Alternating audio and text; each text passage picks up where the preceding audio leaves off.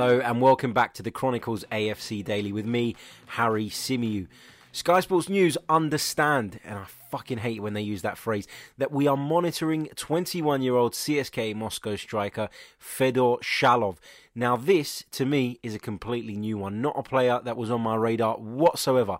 But when you look at his record last season, it reads pretty well, 17 goals and 7 assists. Now if you cast your minds back, he did score against us last season when we met CSKA in the Europa League, and that's normally enough to trigger the Sky Sports understands thing, isn't it? Who knows? Look, nothing concrete on this one and nothing to suggest that this is anywhere near close to happening at the minute, but we'll keep you posted, of course. A Gazzetta journalist claims Arsenal are interested in bringing Gianluigi Buffon to the club as a backup to Bernd Leno. I think it's safe to say he's been smoking something. That would not make any sense whatsoever. As great a goalkeeper as he is even, the wages he'd demand would be a hindrance and limit us in our pursuit of other targets. I mean, I might just make up a random rumour myself, post it on Twitter and see who picks it up. Christopher Nkunku of PSG continues to be linked with a move to North London.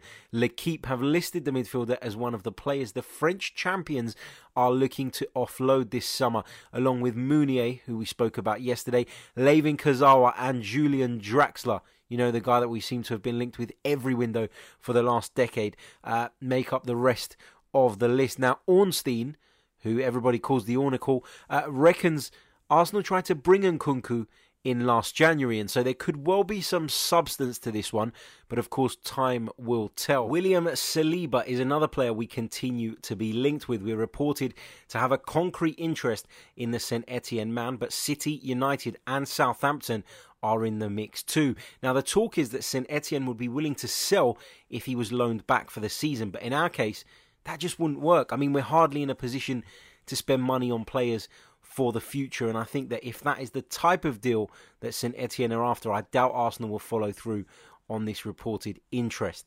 Alexis Claude Maurice, the Lorient man and close friend of Matteo Guendouzi, is another player who continues to be linked. According to Get French Football News, Arsenal already went in with an initial bid that was rejected and are expected to go back in with an improved offer in the coming days. Now, our strong relationship with Lorient may help in getting this done, but Eintracht Frankfurt are said to be keen too, having sold Luka Jovic to Real Madrid. I doubt money will be an issue for them.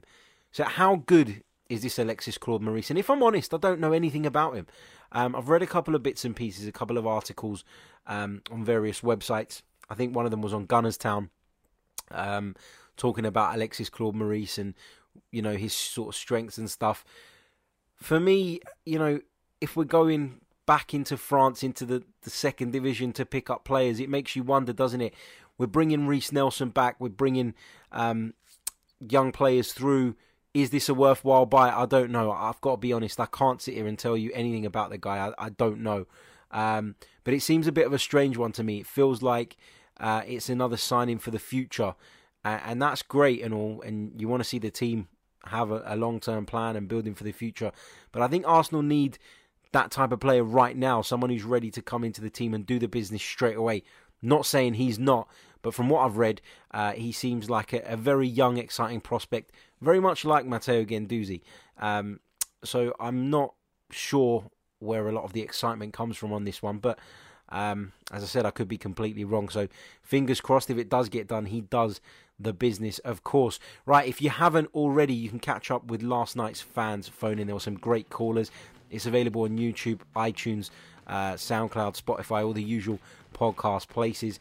And we're going to continue to be bringing you the Chronicles AFC Daily around about lunchtime each day. So do stay tuned and subscribe, like, do what you got to do. And thanks for your continued support. Until tomorrow, take care.